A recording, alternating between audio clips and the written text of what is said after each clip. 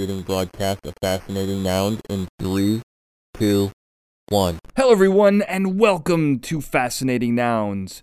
Now, if you are listening to this transmission, we are still the galaxy's most trusted source for incredible people, places, things, and ideas. Now together we arrive at this curious nexus point, and we will explore the strange, unusual, offbeat, bizarre, intriguing, interesting, invigorating, quirky, quaint, quizzical, weird, wild, wacky, the fun, the frivolous, and the fringe, plus all the spaces in between. I am your host, Daniel J. Glenn. Hello, Fascination. Welcome to the show. So you may not be able to tell by listening to me, but I am, in fact, a native English speaker. Now, I don't know this because I can read and write in English as my first language. I know this because I realize just how crazy the English language is. From strange spellings to silent letters to words that don't rhyme that look absolutely identical. The English language is filled with tons of crazy spelling rules, grammar rules, things that the average person trying to learn English is going to have a very difficult time doing. I understand this. And, as an American, I don't even have the burden of having to learn other languages. So, now, while I am happy about that to some extent, I do think that we in America have lost a little something. There's a connection to a culture once you learn their language, and I think it's important. And hopefully, we're going to learn a little bit more about English, understand it a little bit better, and learn a little bit about the history that makes it so weird. Today, of all days, we're going to talk to Erica Orkrent, who wrote the book Highly Irregular, Why Tough Through and Dough Don't Rhyme. First of all, that's a great question to start off with. But the book is chock full of other crazy, weird English things that she tells us all about. How did it come to be, and why do we pronounce OF as OV? That's another great question, one that I've had for a very long time. So we're going to get to the bottom of this, and hopefully we're going to pave over that rough road that is the English language, make it a little bit easier to drive on, i.e. speak. So, Erica, thank you so much for being on the show today. So you were born in Chicago. You're still in Chicago? I'm from Chicago. What part are you in? Andersonville, Ravenswood, uptown sort of area. Yeah. I've never heard of Ravenswood. I like that. Yeah. It's like where the metro tracks go. Nice. I like that it's Ravenswood. My dog's middle name is Ravenswood. So you're born in Chicago, and you have a love of languages. And from what I understand, you first taught Hungarian. My grandmother's Hungarian. Why Hungarian? Are you from Hungary originally? Well, it wasn't at first. I came to it a little late in my language career, but it was always there because my grandmother is a Hungarian native speaker, and she was from Hungary. But then when she was school age, it became Romania, and it's still in Romania. She was from Hungarian-speaking Transylvania. So I always had that in the family. Like we have this Hungarian connection, and then it became it's a strange German type thing that I had to check it out. That's amazing. I mean, I love that you even got the Transylvania in there. I mean, do you have are you like an Edgar Allan Poe fan? I mean, you got that Gothic touch, or is it just the Transylvania's cool, or just happened to be that your grandmother was Hungarian? It's just a great thing to tell people. Oh yeah, my grandmother was Transylvanian Hungarian, and her name was Gisela, so it's very exotic. Yeah, that's great. It's funny because my grandmother's Hungarian, but she came here when she was 6. I don't think she learned the language, but I wonder if there's a possibility that she is Transylvanian. Yeah, it could be. I don't know. Like I guess it depends when she came over, what the situation was. Right. But yeah, there's not a big population in the U.S. like this is where all the Hungarian community gathered. There was a little one in New Jersey, I think. Like little but Transylvania. Mostly they're scattered around. Right, exactly. That would be cool, though, little Transylvania. I'm sure someone's going to do that. So one other question here that goes along that, because I'm curious where this love of languages came from, and hopefully we're going to kind of kind of get into that. But you also have a master's degree in American Sign Language from the only university that is for the deaf specifically. How does that work? And what got you into sign language? Because that's, it's a silent language. And I always thought of you as like a verbal language person. Well, I heard about sign language in reading about languages, and the story at the time was up in the linguistics subject that, sign language has all the same things that now too. And that was amazing to me. How? In what way? What do you mean by that? And so I started taking courses just to learn a little bit at Gallaudet. I was living in D.C. at the time, and I said, oh, there's this great resource. I'll go take classes there. And I started learning it there. And then I eventually ended in the master's program in linguistics, which is taught through ASL completely, which was a very strong stance the program took at the time. This was in the 90s. And at the time, the rest of the higher degree, you have to have some kind of hearing loss to be an undergraduate there. But the graduate school had programs like audiology and deaf education. There were a lot of hearing people in those programs, and the classes might be taught in signed English, which is different, or a sort of combination signing, speaking. But the linguistics program took a strong stance that no, ASL is a full language that can do everything. We're going to teach all the classes in ASL, whether you're hearing or deaf, you have full access.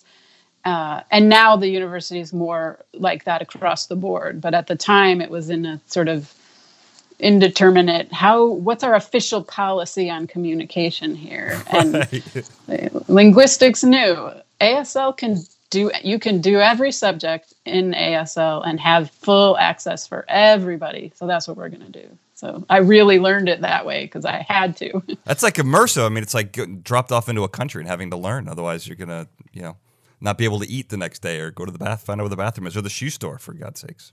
Yeah, that's what it's an immersion experience. You want to learn Spanish, you go to Spanish-speaking country, and you got to do it. This is the ASL-speaking country within our country, and you will learn it because you have to. I did a whole episode. This is going to sound a little weird, but there was this actor named Al White. Have you ever seen the movie Airplane? Yeah. Okay. So the jive talking guy where they do that whole thing. So to me, that is like one of the funniest gimmicks I've ever seen in a movie in a really long time. So I had that actor on, and he and his screen partner actually created that language for the movie. And I had this whole conversation about, what's now called African American vernacular English, but it was Ebonics at the time.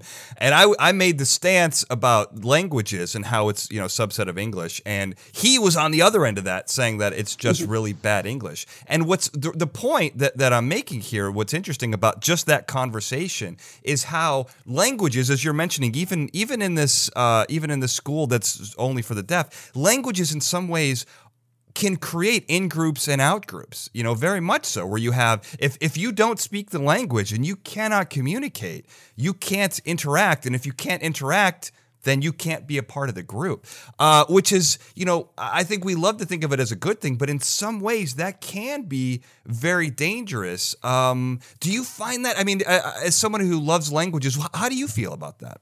I don't think there's anything wrong with that. Like, you can exclude people because you make judgments about their language, and that's not good.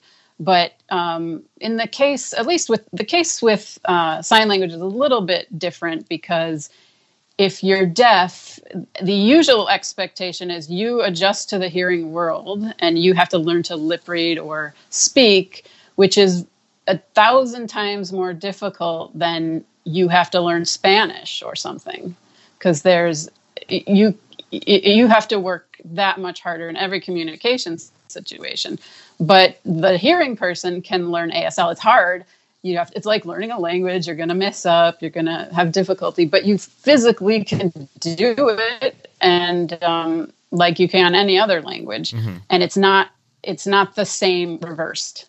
It's not like, well, you can learn speech or I can learn sign language. Those are not the same. One of them is much easier to do than the other, and more fair all around. So I never felt like they're trying to exclude me by not using spoken language. They're doing the thing that we all have the ability to do if we want to, and it wasn't true the other way around. So sure, that's fair. I mean, they did try. They would have excluded you from learning there had you not had a hearing impairment as an undergrad, which is a little different. But it's this whole idea of languages are powerful is the point I'm trying to make. I'm not trying to vilify the school, No. but it's just an interesting human phenomenon because communication is so important, right? And as I mentioned, the jive talking guy on Airplane, my man Al White, you did a whole book on invented languages. I don't know if you did the jive talk from Airplane on there, but if not, you should make an appendix. No. He really put a lot of thought and effort into it, which is a fun listen. But let's talk about the book that you just came out with called Highly Irregular: Why Tough Through and Dough Don't Rhyme. Now I'm curious here. Now, have you been into weird spelling since birth? Because your name is Erica, but you spell it Arika. Is there anything that came through there? Were you trying to make spelling universal? Did this bother you? Did it have any effect on this book at all?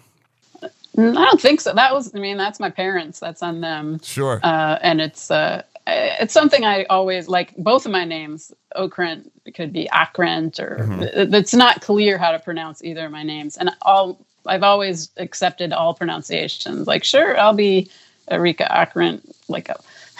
Okay.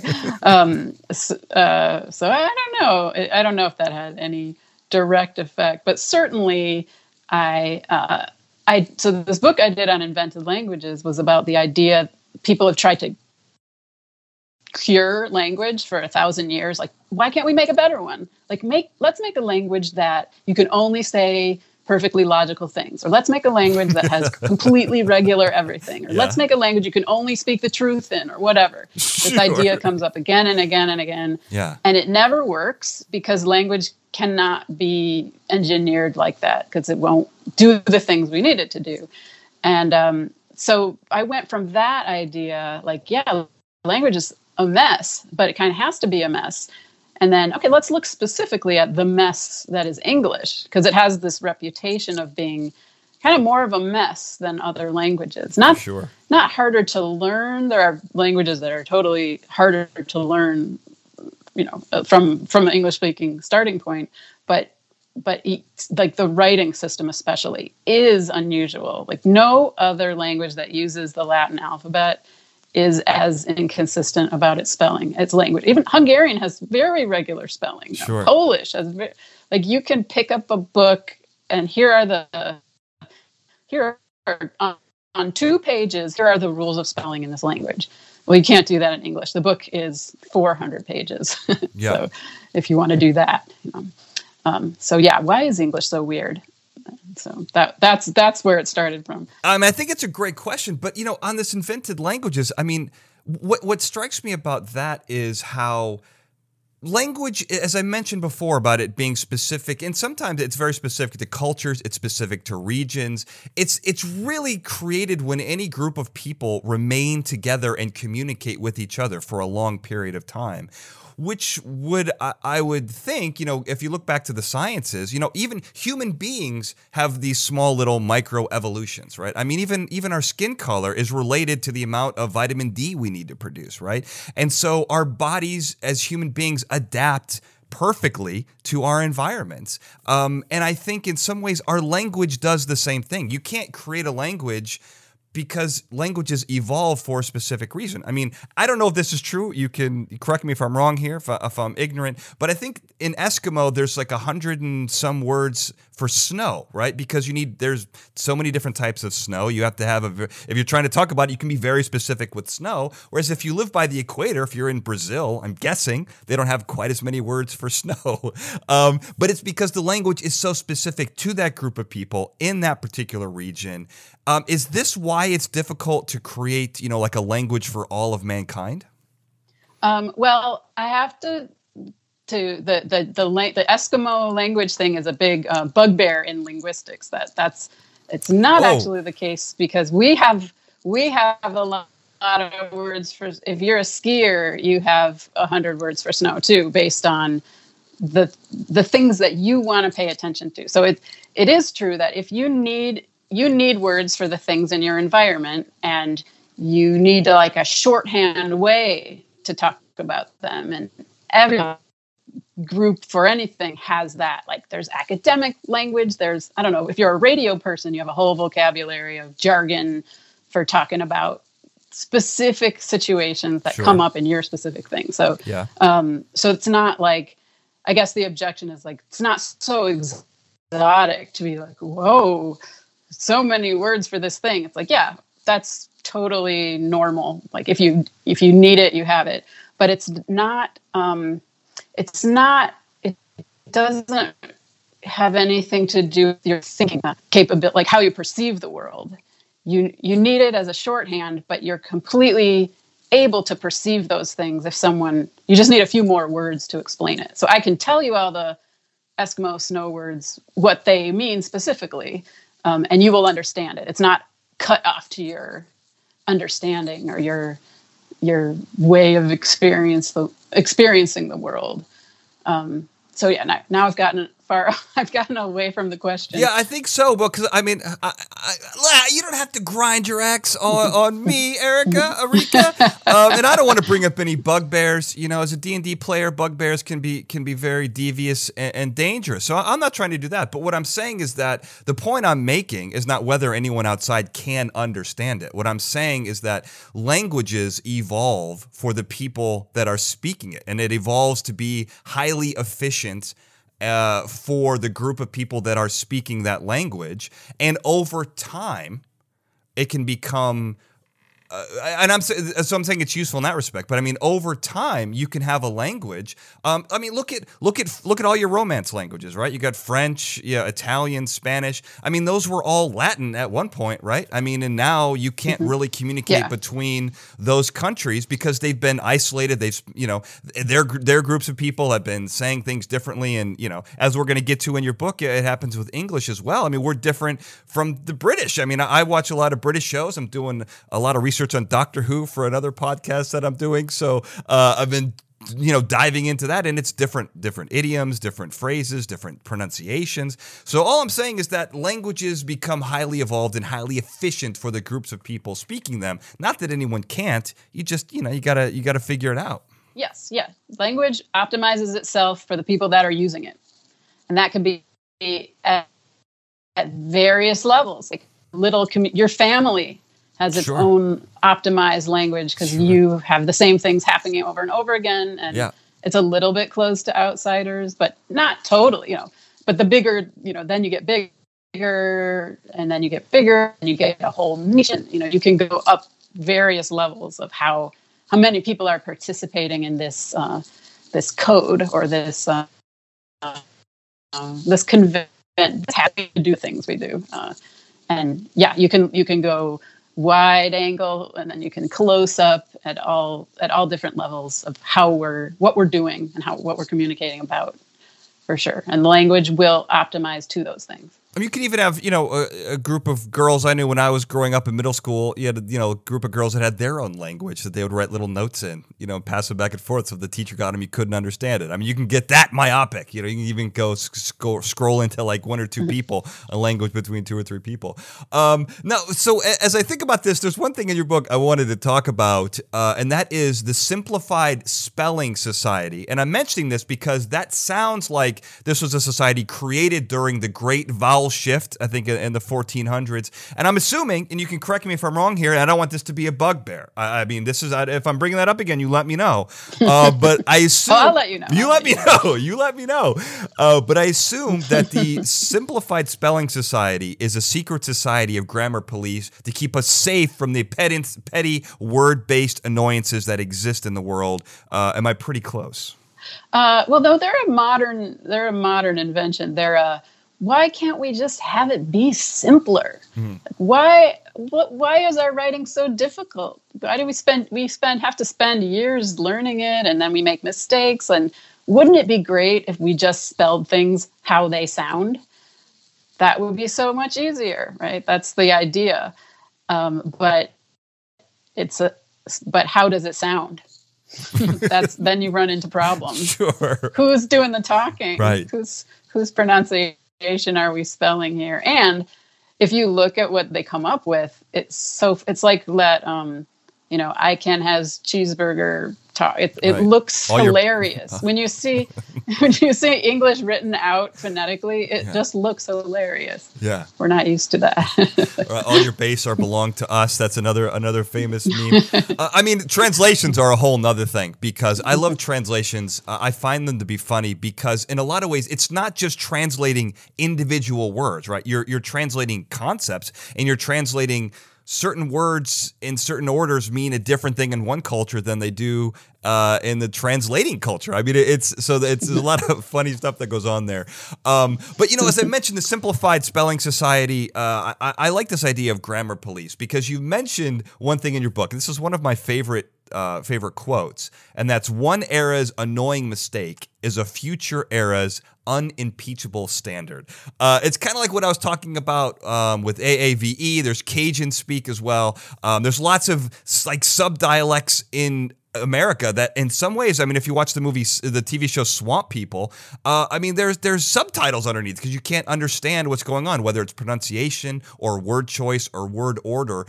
But in some ways, as we mentioned with the Romance languages, they're not following Latin rules. They're following French, Spanish, Italian rules, but those are the unimpeachable standards in French, Spanish, and Italian. It's an ever-evolving thing, and I love that quote. Yeah, that's what's going to happen to literally. So people complain about literally, but Speaking of bugbears, Erica.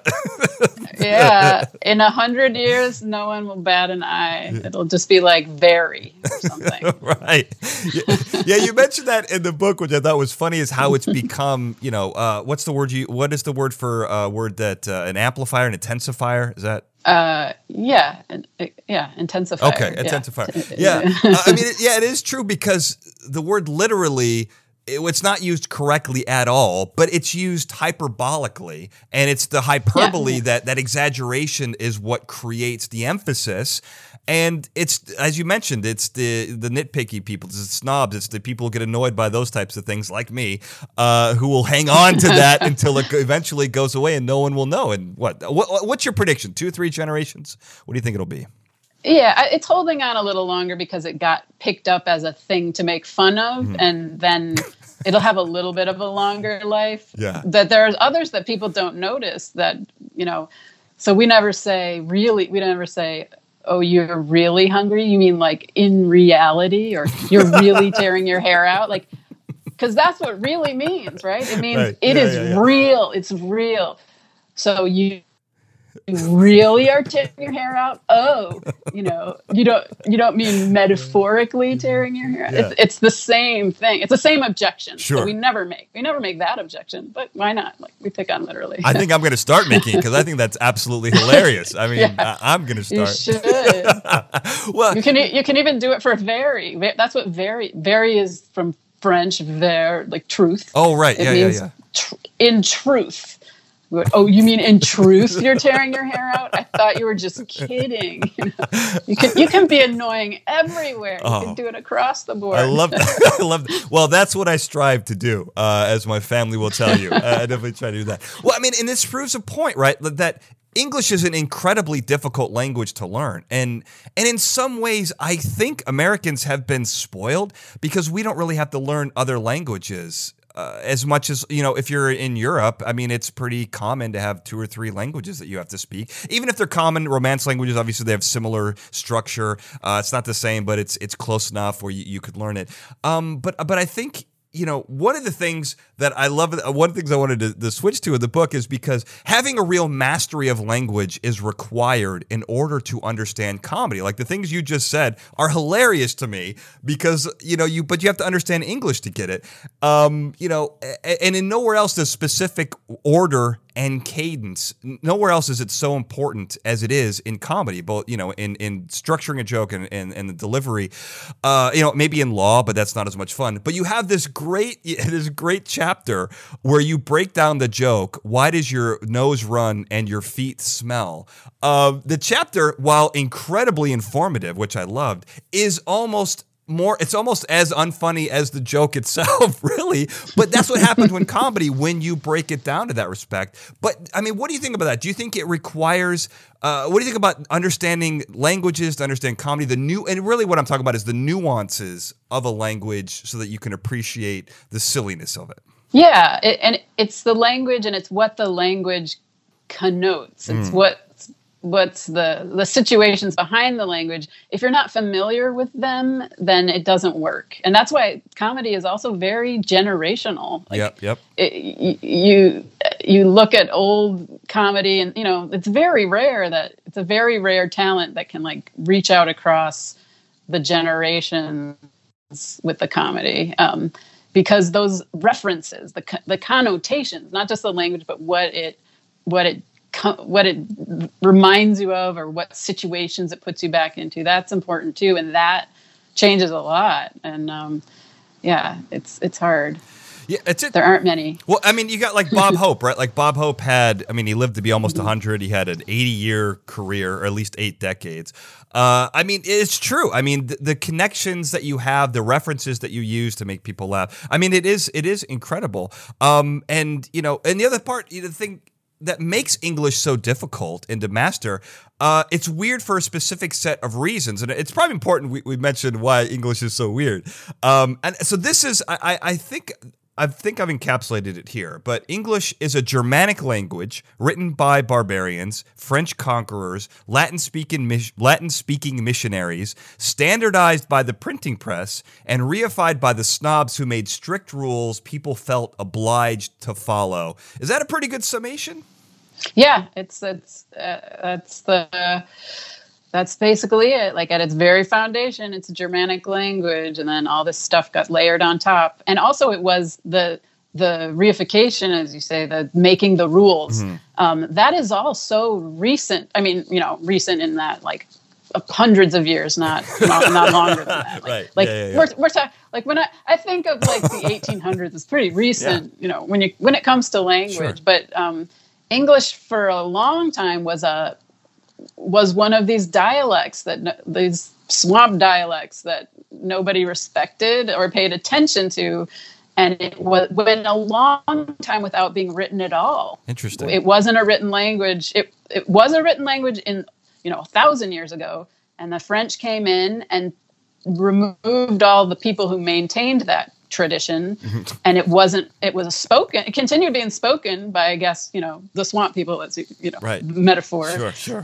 But it didn't. It lost the writing system, and so it had to be reinvented a few hundred years later, and then everything was different, and everything was pressed in a little bit of a crazy way. With the printing press, pressed in. I mean, literally, right? Yeah. In the actual true sense of the word, literally.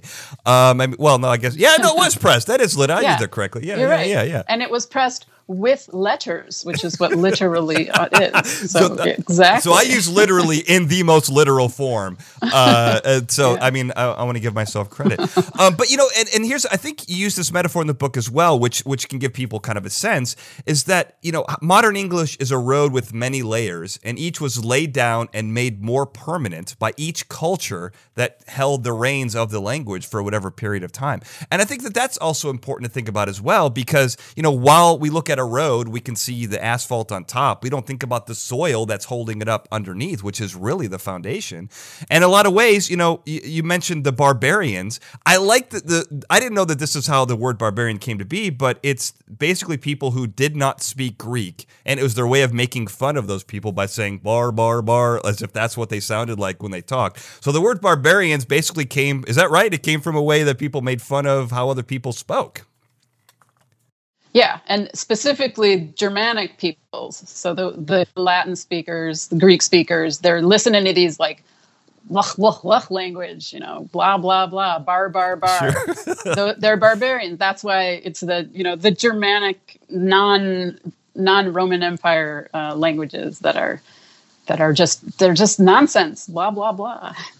That's how English was laid down. Well, it's funny to think that, even snobbery was in effect at the beginning of English, right? I mean, it's funny that the snobs, as you mentioned in your books, the snobs kind of they made all the rules, but those are the same types of people who lived in the Greek and Roman times that made fun of the language in the first place and made it into I guess we're going with the metaphor of the swamp people language. But the language that the average, the uneducated folks used, right? So you also mentioned, I didn't mention this in my standard, in my definition here, but the Vikings also came by, and they were, they kind of were involved in some of the interesting spellings, which I thought was kind of weird. How long were they kind of involved in shaping English? For a few hundred years, but they weren't invaders in the way that the French were. So they came in and did raids and settled down and mixed with the population, or maybe they went back, and in that way got their own version. They also spoke a Germanic Berberian language version, which was pretty close but different, so they could add some mixed things in to the languages, but it wasn't a wholesale governmental type takeover. It was more individualized, so they didn't tear down the writing system in the way that the French invasion did. Sure.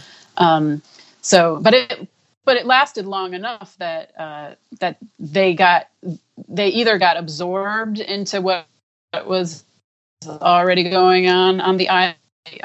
They came and went and left some vocabulary or expressions, but not a wholesale structural change. They kind of like regional flavor. They kind of added, some spellings here, some pronunciations there. They were here for a while, had some influence, but not didn't do the whole thing. Okay, well, and that makes sense. I mean, because there's so many hands in the pot. There's so many cooks in the kitchen. We get any number of metaphors. There's a lot going on with English, and I think I want to talk about some examples, because I think when you hear some of the examples and how they came to be, it's difficult to give, without being super boring, give an overarching view of how English changed over the years. But I think the individual examples tell a lot, and I've got one here that wasn't in your book, but is very topical, because the Chiefs are playing the Bills this weekend in the NFL, and you do talk about how thief, how the pluralization of thief is very weird, but the pluralization of chief, while chief and thief do rhyme, they are pronounced the same way. They are not pluralized in the same way. And before you give your answer, I'm going to give what I believe. I'm going to make a hypothesis here, Erica, that chiefs is a much newer word, having been introduced with European colonization. And thief had been around, since goods, I imagine, since people made bread. So I'm guessing that's the reason, and it didn't quite have the influence of the strange pluralization. But I'm gonna let you explain it, and we'll see if I'm right. Yeah, I mean, the old Germanic words like thief and wolf, and they have the thief, thieves, wolves. Chief, I think, comes from, I think it's related to French chef. It's like the top person, and so that would be not on the old layer. That would be the later layer. So good, very good. That's close. You got the you're making an assumption based on the sound systems that were laid on one after the other, and they're different from each other. Yeah. So I was close.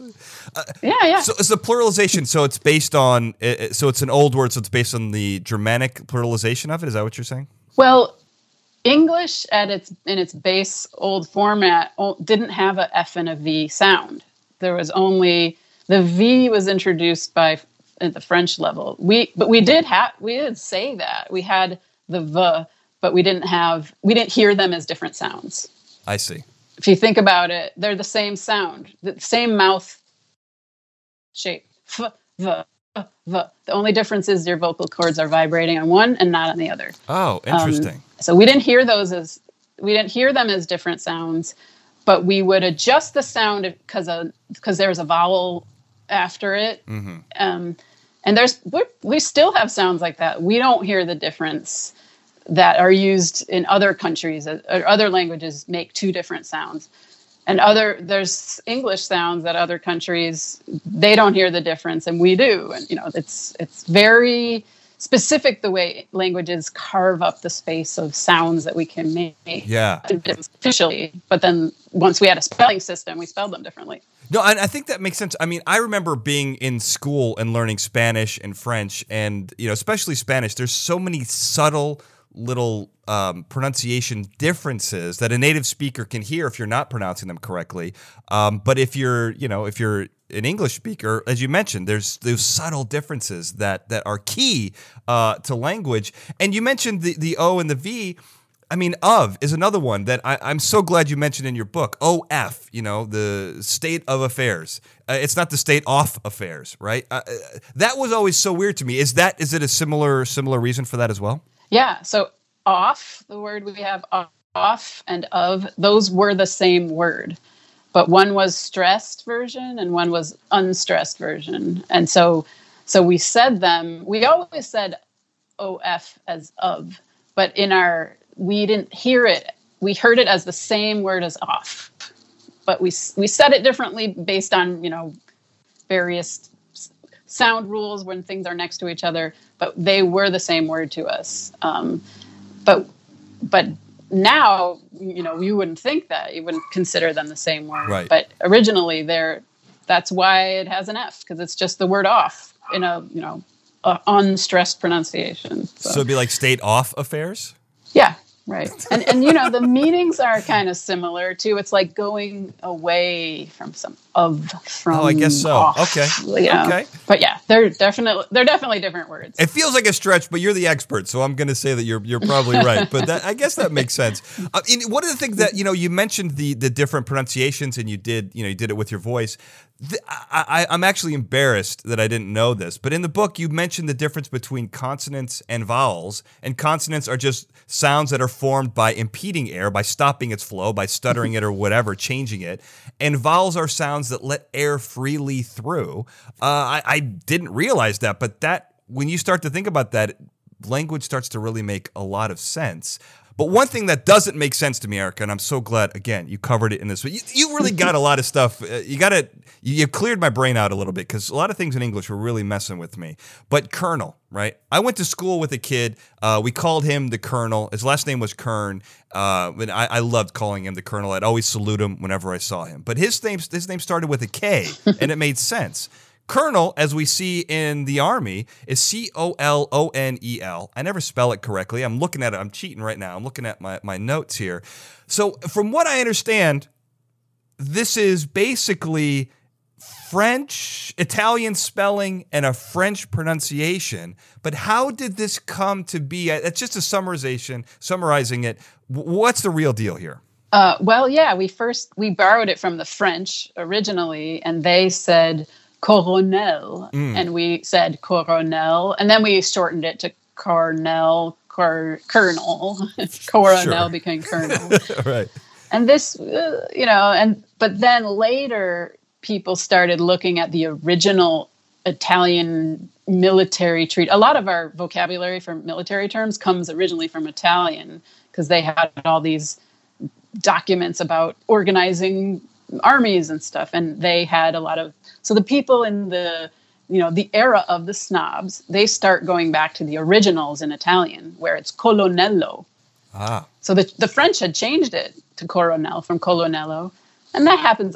L and R get switched out all the time, everywhere, so many times, so many words. It's very typical. So it wasn't surprising they did that. But then they started reading the originals and said, "Oh, well, it's colonnello, so we should spell it that way to show that we know the ultimate etymology of this word." Sure. And the French also started saying colonel. Their word is now colonel. They switched back. Oh. But we didn't. We decided to keep the nice snobbed up etymology spelling of colonel, because that's the right way. And yeah, that's how we ended up with this mess. But it was one step at a time, where someone's making it's not someone coming down and saying, "Here's the decision, let's do it this way." It's different people making different decisions at different times, and there's no coordination, and we end up with this crazy kernel situation, and you just got to learn it. Too bad. the kernel situation. I like that. Well, there's another situation that you mention in the book, and I think this one, you know, this plays on people's insecurities, and definitely played on mine. And it's the word octopus, and words that are similar to this. And you've got a great YouTube video. I'm going to put a link to it on the website where you talk about this. Octopus is strange, you know, octopus, platypus, rhinoceros. Making them plural, it messes with us, right? Like, because we sometimes want to go to the Latin pluralization. We think that, you know, saying octopuses is you know, colloquial. That's what the commoners say. It's octopi or octopods or, you know, whatever. But it's not true. How did this become such a mess? Snobs, I'm assuming, but I want to hear the real reason. Yeah, it's going back to Latin, which was very in style in the 1600s. That's where, like, this is when English is starting to become a big language. It's not the swamp people language. Now we've got Milton and Shakespeare, and you can write philosophy in English, and you can do all these big things in English. But is English really ready for that? Right. Like, English? You're going to do philosophy in English? Well, maybe we need to help English out a little bit, you know. Well, you know, what's the language for doing those fancy things? Latin. Okay, Latin. Like, let's Latin it up. Right. And that's when you started getting all these Latin terms with their spellings, and then we don't change the pronunciation, but we take in the, you know, indite, we put the C in there because that's the indictus or whatever it is in Latin. So that's how we're going to spell it. Yeah. That's how we're putting it in. We're gussying up the language. So we don't say, you know, we use the Latin plural forms too. And we don't say datas, we say data. We don't say schemas, we say schemata, right, or whatever. Sure. And a lot of those, you know, nobody really says schemata anymore, but there's some that we cannot let go of, that we just keep the Latin plural. And yeah, octopus is one of those that had an extra layer of snob on top of it, because the proper, it sounds like it should be octopi, right? Because it's cactus, cacti. Right. But no, the pus in octopus is a Greek ending. It's the foot, 8 feet, octopus. It should be octopodes. If you really want to be proper about it. And so then those people started, you know, if you said octopi, that was another way to be like an extra snob on top. Like, well, you say octopi, but it's actually octopodes. And you could one up, and it's all ridiculous, because it should just be octopuses. Like, it's an English word. We should have an English plural. But everyone's got this flinch of, like, the teacher is going to slap my wrist with the ruler if I say it wrong. Yeah. And it makes people do crazy things. That flinch that you get from your education or from feeling unsure makes you manipulate. Usually it's a natural way of speaking. It's the defensive way of speaking by trying not to make a mistake. And it usually makes you make more mistakes. Well, no one wants to be the ignorant dope who's saying octopuses when it's supposed to be octopodes. Wait, hold on. I'm going to get this right, because I'm going to start saying this. It's octopodes? Yeah, but don't ever use it, because it's like so much worse to say octopodes now. No, it's fun. Then you're like a super. No, it's fun, Eric. No. Super jerk. No, this is fun. Octopodes is what it is. Because on one of my other shows, there's an ongoing conversation about how do you pluralize octopus. Because I bring them up because they're such an intelligent creature, and because they're so intelligent, and I'm arguing they can probably read and understand English. I think we need to call them octopodes. So I'm doing that from now on. Now you buried the lead here a little bit, Erica, because these words belong to the Latin second declination. And that sounds pretty serious. And that's basically just a way that words are pluralized. Is that what second declination means? Because there's also a third declination, and I'm pretty sure I'm mispronouncing that. The proper plural ending depends on which of those categories it's in. So yeah, you got to know a lot to get it right. But let me give you a couple other ones, since you're going to go full octopodes. Yep. All right. You can also use platypides for the platypus. Ah, yes, I like them. Because that is also the pus is the foot ending. And here's a really good one. What's the plural of rhinoceros? Rhinocerates. Yep. I was going to say, I got a cheat sheet right here. Rhinocerates. If you're going to go full octopodes. If you go full rhinocerates, you'll definitely impress or anger plenty of people. Impress may not be what happens, but it's what I'm going for. But I definitely think, here's another one. The strange spellings, the irregular verbs. I mean, these are the things I'm always drawn to because they're so weird. And you raise a great question in the book, which is why isn't moose meese since goose is geese? And you've got lots of other, mouse becomes mice, man becomes men, which isn't as exciting. But I love this idea. Why is it not meese? I mean, if we're going to say octopodes and rhinocerates, why not say meese? Right. If I was going to sit down and here are the rules for how we do things, it should have some consistency, right? The words that sound the same should be pluralized the same. But yeah, geese, that comes from the oldest layer from those barbarians, and it's stuck around and have variants, and it's going to be irregular somehow. But moose is really new. We didn't have the moose in the English until we got to the New World. How are we going to make a plural out of that? Well, not the old way, but also not mooses. We don't say mooses. It's just moose, 2 moose, 3 moose. Yeah. And that's also weird and irregular, and also comes from the barbarian tradition of animals that you hunt don't get a plural. You hunt turkey, right? You don't hunt turkeys. You can say turkeys. I thought when you're talking about an animal in the context of things you hunt or fish, you get fish, not fishes. Right. You can say fishes when you mean like different kinds of types of fishes, but you fish. Yeah, like this restaurant serves many fishes or whatever. It's possible to do. See, I would cock my eyebrow at that, Erica. I would, if someone's... Of whether we can say fishes. Yeah. If someone was in like a sushi restaurant and they were like, oh, yeah, I want you to try many fishes. I'd be like, I think it's fish. Mm-hmm. I think it's fish. But I could be wrong. You're the expert. But I'm just telling you, as a snob, as an ignorant snob in training, I would cock my eyebrow.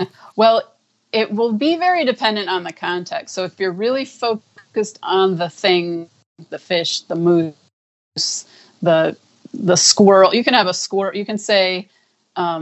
when you're hunting, you can hunt squirrel, even though you can also see 10 squirrels running around the yard. Okay. Yeah, right? So it's sort of the context depends. So if it's a context of like, we're collecting this for food by hunting or fishing, then you do that. It doesn't take a plural marker. So yeah, you can get caught between and not be quite sure, like fish or... Well, what context are we in? Obviously, we say turkeys. Yeah. We say two turkeys. We can also say, I'm out hunting turkey. Yeah, you can. Without it being wrong, So moose we see in this hunting context most of the time, and not very often in a individuated, 2 mooses in my yard situation. So that sounds a little wrong, but you can get there. I mean, it's not like, oh, totally wrong, sounds really ridiculous, doesn't even sound like English. There's this flexibility in plural marking when it comes to animals based on what are we doing with them? What's their role in this thing we're talking about? Right, which just adds another layer of complexity, almost unnecessary. I think we should spell kernel with a K, and I think it's octopodes, it's rhinocerates, and it's meese. I think we're if I'm creating a language, and I think that's really what we're doing here, Erica, is we're working out all the bugs, and we're going to build ourselves a language. That's what I'm going with. But you bring up another great thing in the book, which I never thought about. And I don't even really know if you have an answer to it, but it's interesting to talk about. and that's the word sew, S-E-W, like you're going to sew your clothes. It doesn't rhyme with crew, C-R-E-W, new, grew, blue, stew, and a whole other words, a whole slew of other words. There is no pair. There's nothing that rhymes with it. And there's other words like how, H-O-W, has now, cow, and plow. And low, L-O-W, which isn't low, is snow, flow, grow. They have pairs. So doesn't. Why is that? And you tie it to this very strange English city. It's got a strange story to it, Erica. That's why I love it, I think. Yeah, the Shrewsbury. Yeah. How do we say this town? They don't even know. Like, there's a conflict in the town about, is it Shrewsbury?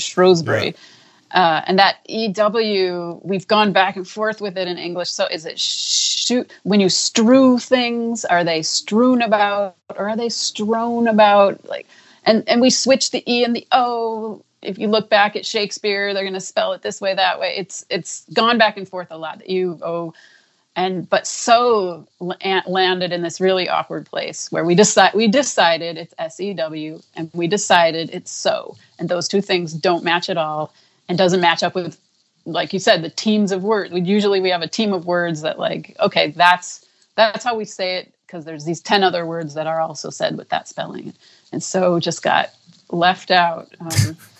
But yeah, I don't know what's going on in Shrewsbury now, but yeah, it's strange that a community that actually it's most important to them, right? How it's pronounced, they can't even really decide.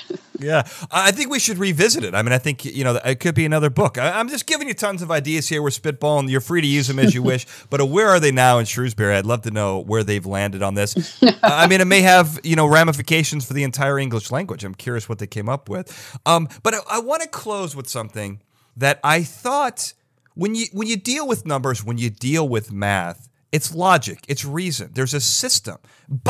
Just by their very essence, it's supposed to be an order to it that anyone can follow from one, infinity's not a number, but into infinity, any number between 1 and forever, right? But we got some weird stuff going on here.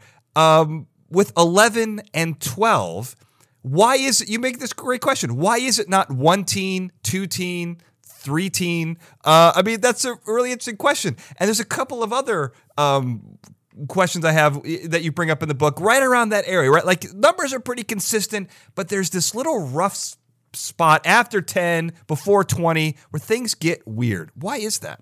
Well, the words, numbers are kind of new in human, new in the sense of not thousands of years old. For a long time, we didn't have to use numbers much more than 10, right? I mean, 10, every language is going to have like the numbers to 10. And then above that, in the 20s, 30s, 40s, there'll be some strange things happening. But once you get up to the hundreds, it's totally regular. Because when you're talking about those big numbers, we have our system down. But that middle ground between the first 10 and then the 30, 40 or so, those became a little more common later, but still using a system. But then we are saying 11 and 12 and 13 a lot more than we're saying 37. Right, yeah. So yeah. the things around us in our life are going to be 13, 12, 11, 12, 13, 14, 15. And then we're not counting in the 20s so as much. And then we're not counting in the 30s a lot less. And then, the higher you go, the more we're not using those numbers over and over again. And that's how you get irregularity. Especially when you hit your 30s, you stop using numbers. I mean, I've stopped counting at 29, Yeah, right. So why should we have any repeating of those words? And that's exactly. It's the repetition that makes you always remember the songs that were popular when you were 12. You're saying 12, 12, 12, 12, 12, 12. You're never going to switch to, 10-2 or some more regular, sensible way of saying it. No, it's just the repetition makes the irregularity stay because we repeat it so much. Yeah. Well, and I mean, you mentioned, I think you have an answer for it, but the other interesting thing about, again, 13, 14 is you mentioned if you're in the 90s, it's 95, right? If you're at 13, it's as in 3, teen. It's not teen 3 like 95 should be teen or 93 teen 3. So that's another weird part of this whole thing. But you mentioned that it started with the Germanic word. Basically, the way it's pronounced is 10 with 1 left over is 11. 12 is 10 with 2 left over, whatever. Why did that stop at 3? Why is 12 like the magic number where, a kid goes from being 12 and a kid to being 13 and a teenager? Well, 12 is a magic number. Like mathematically, 12 it's a number that has the most factors that can go into it. It's how we divide up the time in the calendar. It's the tens. We have this base 10 system that we use, but other places use this base 12 system, and it's I don't want to get into it, but it is considered the most mathematically magical to use a base 12 system where things are based on the number 12, and it makes they think might have something to do with the way we count on our fingers. You'd think 10 fingers make 10, but there's other ways of counting where you touch each knuckle of your finger with your thumb, like 1, 2, 3, 4, 5, 6, 7, 8, 9, 10, okay. That make a 12. And they think that's sort of a very basic, proto-human way of counting numbers that leads to 12 being important. So you're right, 12 is a magical number, not just because some strange shift happens that age of becoming a teenager, but because the number 12 is mathematically magical. So, we just at some point only counted up as far as 12 for the things that we do in normal life. Well, let me see what you think about this, because, there's, when it comes to the alien phenomenon, some people think that they had 6 fingers. There's a lot of study in the ancient alien belief system that aliens came down and gave us all kinds of mathematical and scientific equipment. Do you think that those aliens came down and counted on their 6 fingers on each hand, and that's how we got the magic 12 number? Maybe. I don't know. I don't know about what their language would have been. We have to uncover some documents. Sure. Well, we have to declassify some documents, I guess is a better way to say it. One thing we should declassify immediately is how people can get in touch with you if they want to learn more about your stance on ancient aliens, or even, something that you're probably more versed in, which is the weirdness of English and invented languages, which I love your work. How can people get in touch with you? Where can they find your book and, social media, all that stuff? Pretty much my name leads to all those things, which is weird because my name is Arika, Arika, and Okrent, Okrent. But yeah, to find my website, I have a YouTube channel with a bunch of videos about illustrated videos about language stuff, and various writings and books on language, but it's all findable with my name, because I'm the only one. You are the only one. Do you have a website that you have all this stuff on in any one spot? Yes, so erikaokrent.com has all the links to all this stuff, and which is the Rika Okrent.com. All the things are collected there. Yes. Well, I'll put links to all of that so that people can find it very easily. I know you're active on Twitter as well. But this has been enlightening and educational. And Arika, I love the book, and I thank you for your tips on how to make me a better snob. Because in truth, isn't that what we're all really searching for? So thank you so much for being on the show and educating me this way. It's all about lording it over people. So yeah, enjoy. Thank you. And I want to thank everyone for listening. Have a good night. Fascinating Nouns is a Glencoe production and is hosted and produced by me, Daniel J. Glenn. The show producer for this episode was Sarah Brandt. The Fascinating Nouns introduction was produced by Daniel J. Glenn and E.A. Barrientos, with music and sound design written and performed by E.A. Barrientos. Now, if you like this show, you got to subscribe. You can find us on all the major podcasting platforms. And if you don't have a favorite podcasting platform, never fear. We got you covered. You can go to fascinatingnouns.com, scroll to the bottom, and you can find every place you can locate us and find one that fits your lifestyle. Fascinatingnouns.com is the place to go because it is also there that you can find the show on YouTube. Yes, we have a live video version of the podcast now on YouTube. YouTube.com/Daniel J. Glenn is where you find it.